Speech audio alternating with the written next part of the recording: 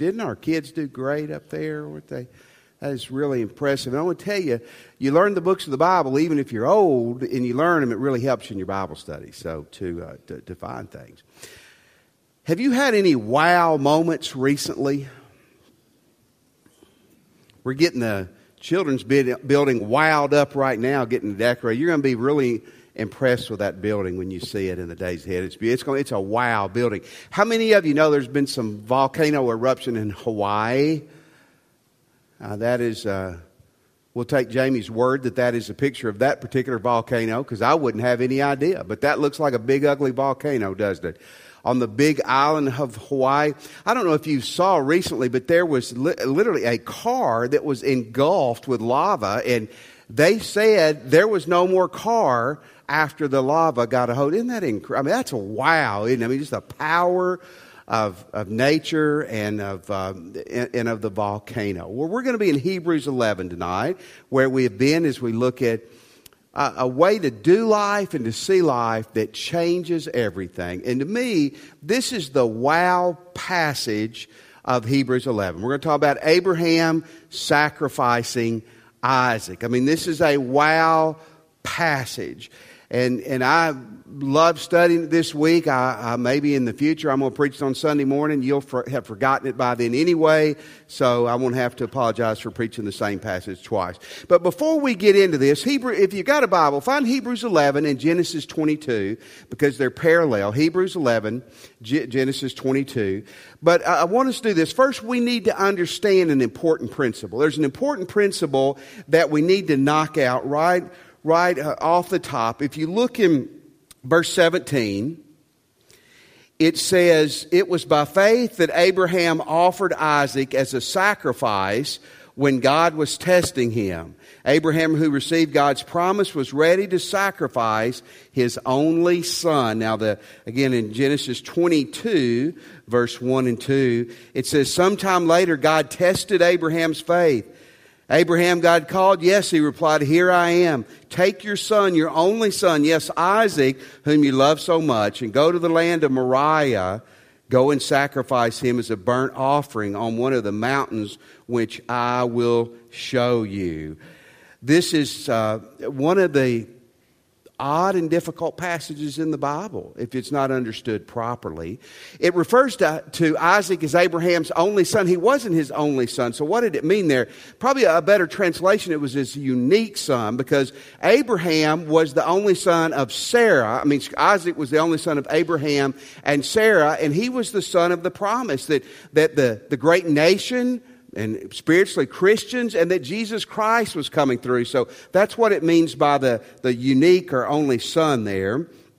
The Jewish people considered this, and rightly so, probably the pivotal point of the Old Testament as far as the faith. They had a special name for this called the Akkad. This is the Akkad, which means the tying up or binding, where Abraham ties up his son and he's fixing to sacrifice him. I thought about this week, that my parents, when I was 14, and we don't really know how old Isaac was, my parents would not have had much of difficulty of sacrificing me on the altar if God would have called them. Some of you agree with that.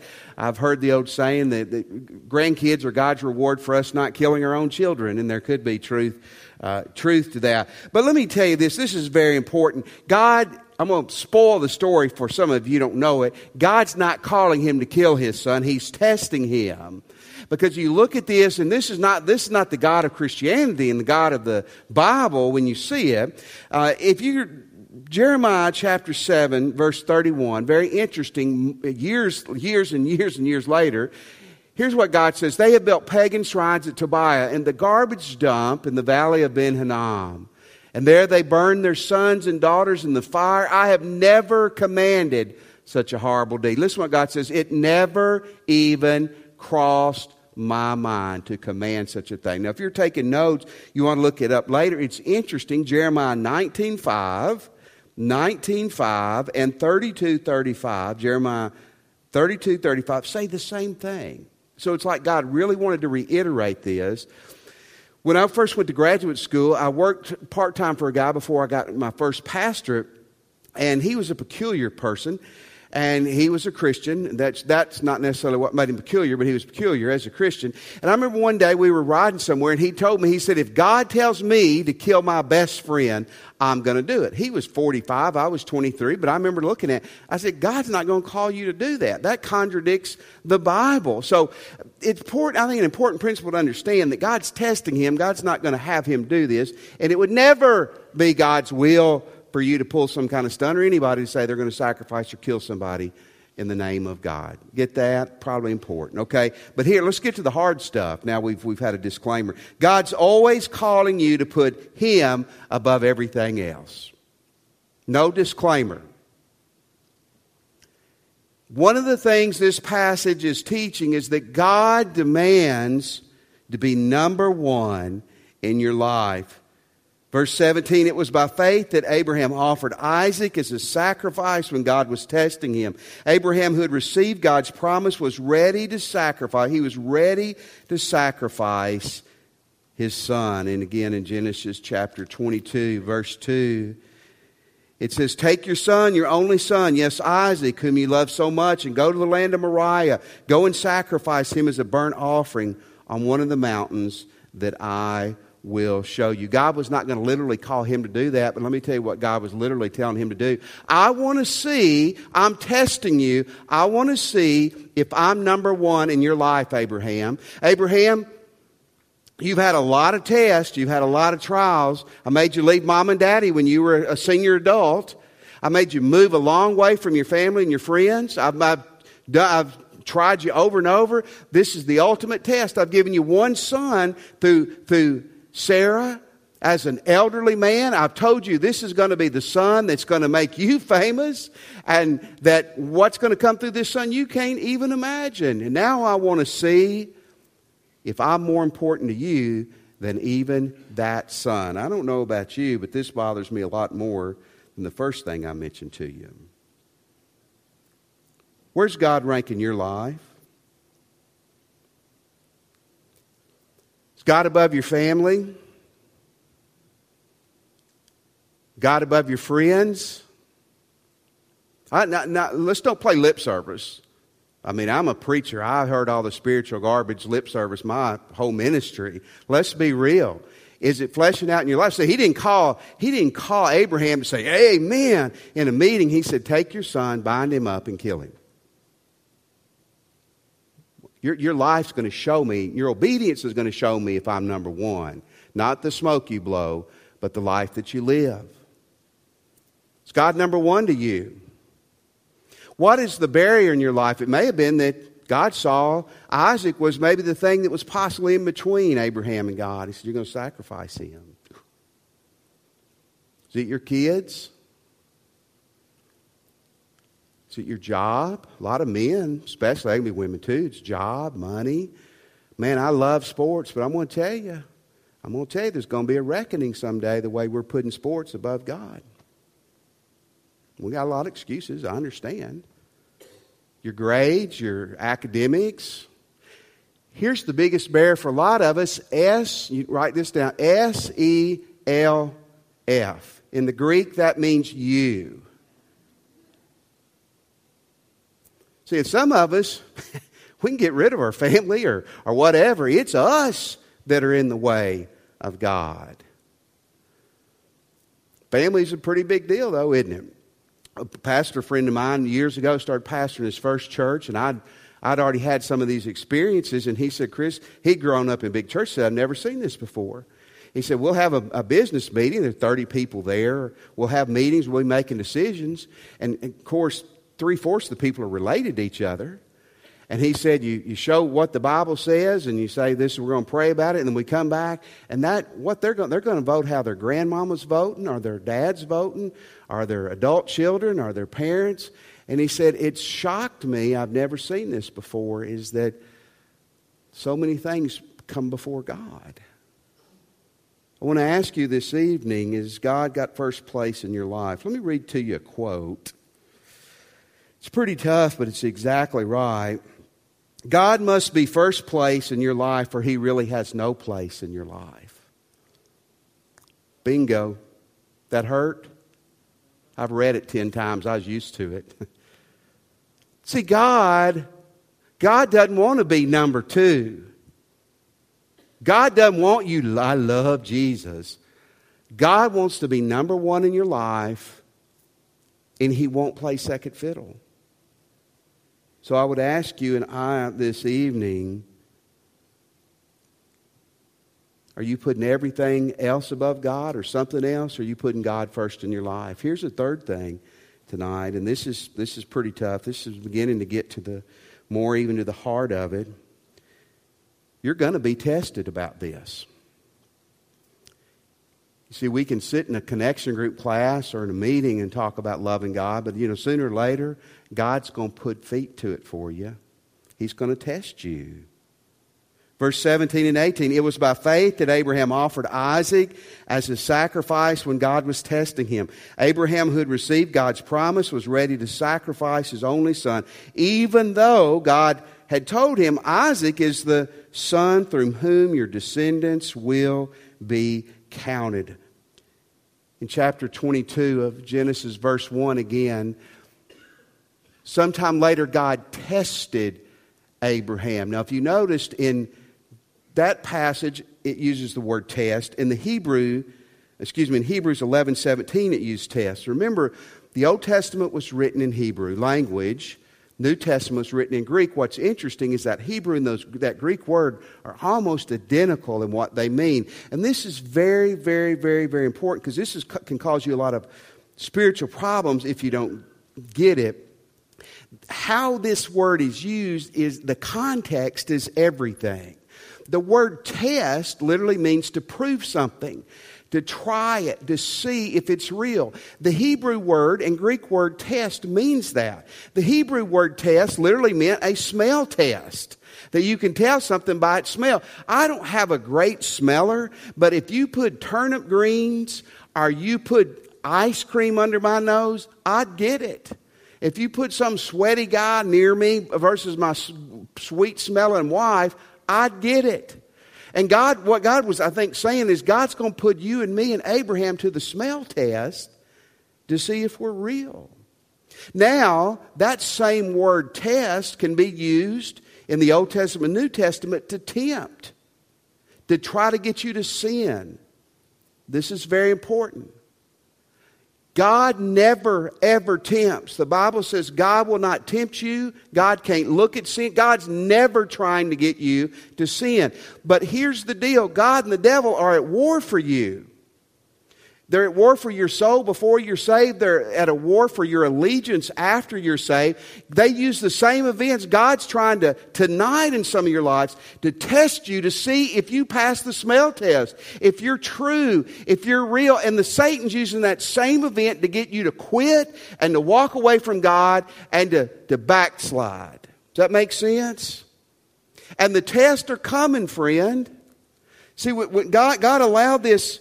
God allowed this for Abraham like He allows it for you and me to see if we're real or not. Scholars say, and it depends on how you cut them up, Abraham faced 10 to 12 major tests that we know in his older age. Started when he had to leave in Genesis 12, and then I think this is the culmination here. Let me tell you something that's going to scare you a little bit. You don't outgrow testing. You don't outgrow tempting. It's like, I've been a Christian now 40 years. I'm a deacon. I'm a Sunday school teacher. I can't beat the kids in Bible drills, but I'm a good Baptist who eats well. I'm past temptation and testing. Nothing can be farther from the truth. In fact, I want to give you a warning. I don't mean to scare you. The farther you go with God, the harder the temptations and the harder the test will be. Let me throw this caveat in there. The greater the rewards will be too. Anything that you're going through that's tough and tough and tough, when you stay with it, the more God's going to bless and bless and bless. Let me ask you tonight, is God putting a test on you? He's going to. Billy Hanks Jr. is a preacher and evangelist in Texas, and he was the guy that wrote the Call to Joy, Call to Growth. Many of you have gone through those programs. He tells an interesting story about him and his wife that happened twice when they were young. He was a minister. He said, God began to work in both of their hearts. I want you to sell everything. I want you to give up your ministry. And I want you to go overseas to be foreign missionaries. So they prayed about that and they wrestled over that.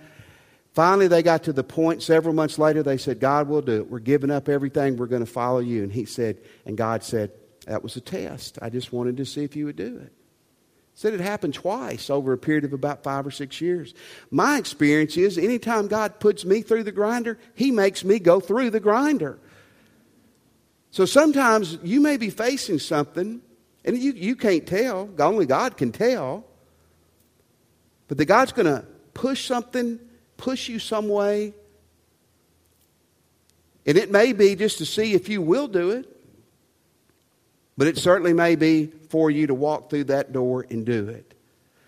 I want to challenge you again and tell you this evening that tests are going to come. God's going to test you to see how real you are and how true you are. Let me give you a fourth thing this evening, and I think this is so important. How do we pass these tests? Goodness gracious. You see, our friend Abraham passed it. In Genesis 22, 9 and 10, it says this. When they arrived at the place where God had told him to go, Abraham built an altar and he arranged the wood on it. Then he tied his son Isaac. I don't know about you, but if my dad would have been trying to tie me to that wood, I think we would have had an issue. He would have won, but we would have had an issue. Then he tied his son Isaac and he laid him on the altar on top of the wood. And Abraham picked up the knife to kill his son as a sacrifice. Wow. Remember, he didn't have to do it. It never was God's will. He didn't know that like you and I know that. It's kind of neat. We don't know exactly where this place was, Mount Moriah. But here's what some scholars think. Let's look at, Jamie, at the picture in Jerusalem of the Temple Mount, where right there is a mosque. And where that mosque sits in Jerusalem is where we believe the Holy of Holies, that's kind of the way they come in and conquer, sat right there. And they built a mosque right over the Holy of Holies. And our Jewish archaeologist guide in Israel several years ago said that's where they believe Mount Moriah was. That was the Holy of Holies, where it was going to be years later where Abraham went to do that. That's just a side note, but I think it is interesting. How do we pass the test? Here's 4 things. Live close to God all the time. Now, if I'm frank with you, I can almost tell when you say that to a group of people on Wednesday night, some people are bored. Yeah, whatever is my response to you. Really? You want to pass the test? You better cuddle up to Jesus and never let go. Live close to Jesus. Don't move away. Here's the second thing. Make sure you hear God correctly. Make sure you're hearing God correctly. See, some of you tonight are hearing God say go, and God's not saying go. Some of you are hearing God say stay, and God's not saying stay. You've got to hear God correctly. We don't know the details, but I'm guessing when Abraham heard this, he said, come again? God, what did you just say? Who? Ishmael? No, Isaac. And if you're going to follow God correctly, you better make sure you hear God correctly. You know the old saying, measure twice, cut once? You don't know that saying? You need to know that saying. How many of you think that should apply to doing God's will? You measure, you plan, you think, and then you act. Very simply, you want parameters. God's never going to lead you outside the Bible. He's not going to lead you to kill your children or to kill anybody else. The Bible is your clear guide, and it's your boundaries. You pray and listen to the Holy Spirit. And you pray and you pray and you journal. What's the Holy Spirit telling you? And then you talk to people. Let me give you a description of people you need to talk to. People who love you, who love Jesus, and who will be honest with you. You don't need somebody blowing smoke when you need the truth. See, most of us just want a cheerleader. We don't want someone, you don't need somebody who's going to beat you up. That's not going to help you. But you need somebody who loves you enough, who can tell you, you're going the wrong direction. It sure appears to me. So you make sure that you're hearing God correctly. Here's the third thing. You trust God's all-loving, all-knowing nature. How in the world can we step out and obey God? How can we go through the test and follow God? You have got to trust that God is loving and that He knows everything. Genesis 22, verse 5. Man, there's some subtlety here. Stay here with the donkeys. He's talking to the men that went with him. Abraham told the servants, listen what he says, the boy and I will travel a little farther. We will worship there. And then look, what does he say? Then I will come back because the boy's going to be dead. It's not what he says. What does he say? We will come back. You get the subtlety there? Verse 7 and 8 of this same chapter. It says, Isaac turned to Abraham and said, Daddy, where is we got the fire and wood. Where's the sheep for the burnt offering? Pretty good question, isn't it? Listen to what Abraham said. God will provide a sheep for the burnt offering, my son, he answered. Listen, Abraham went into this thing with a lot of unanswered questions. We feel like we have to know everything before we can make a decision. God doesn't play that way.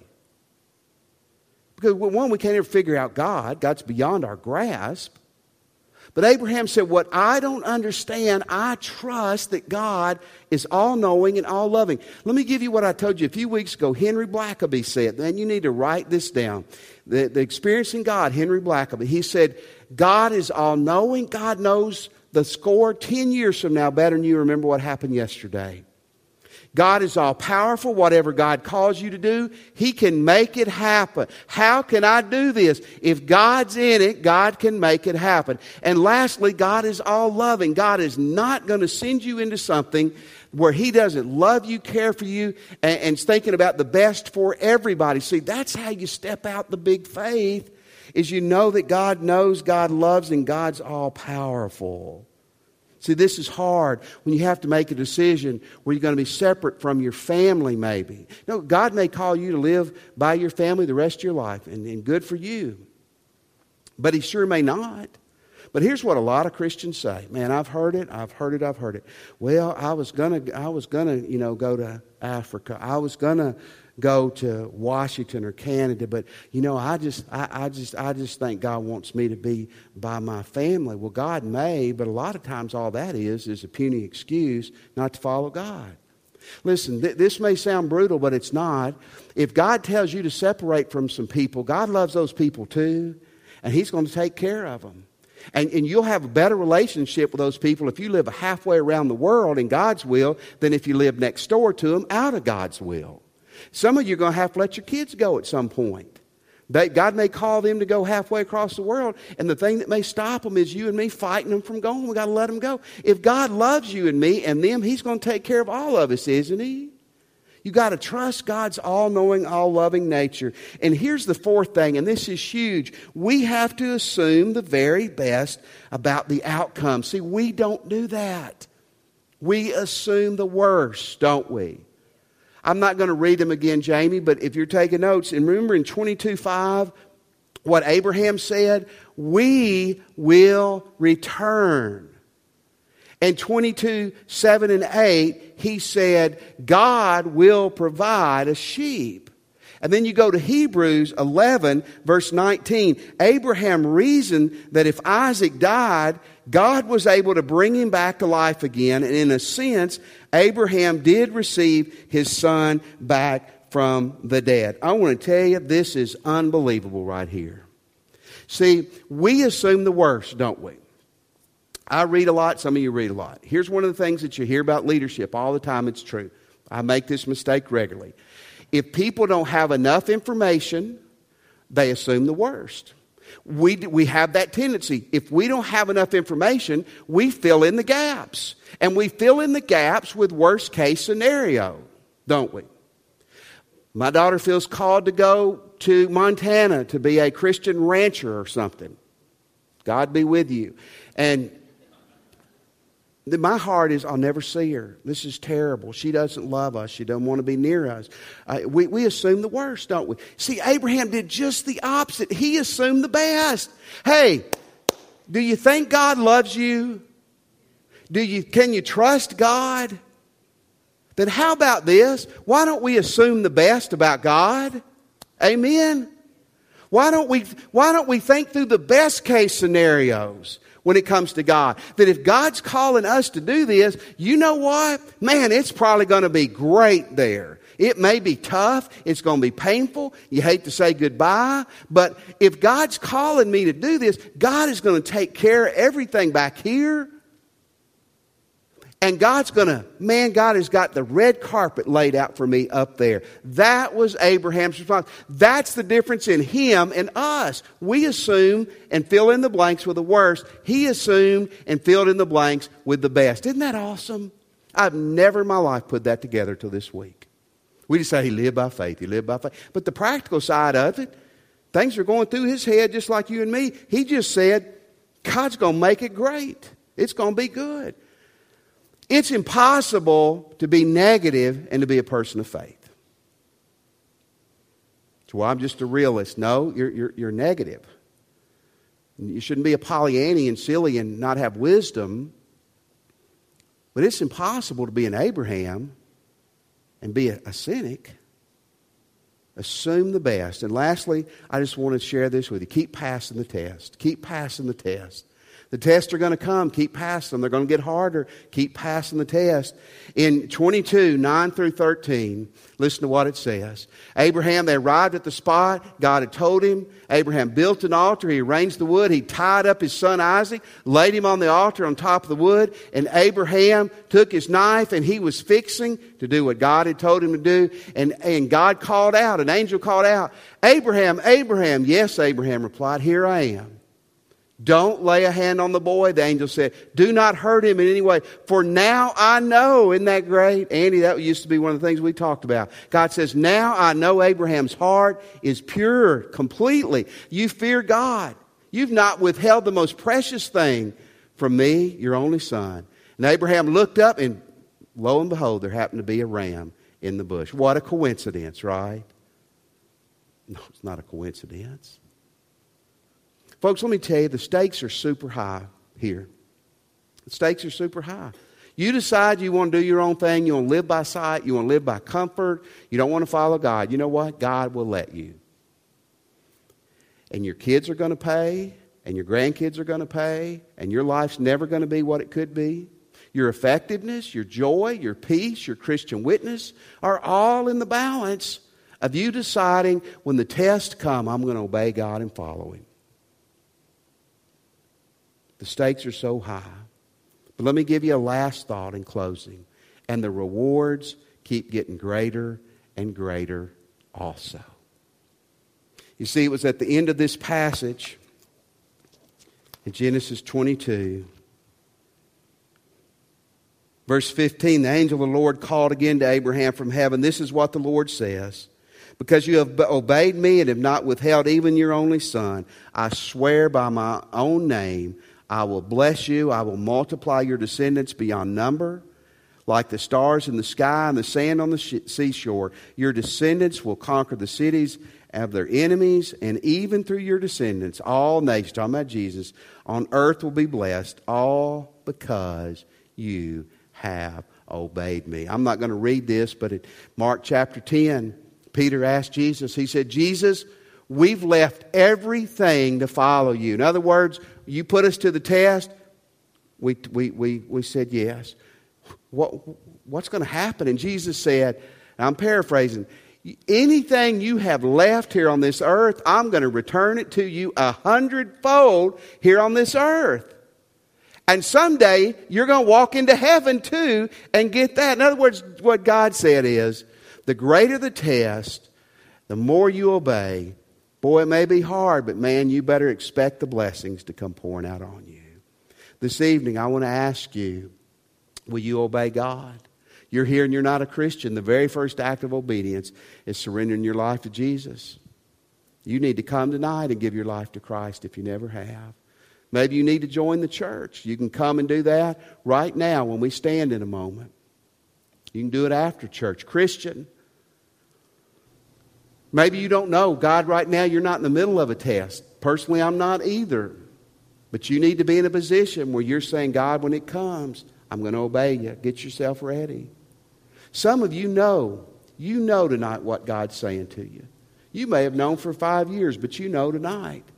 Maybe it's where you're standing. Maybe you want to come pray with the minister, pray at the altar. Here's my challenge to you. Be an Abraham.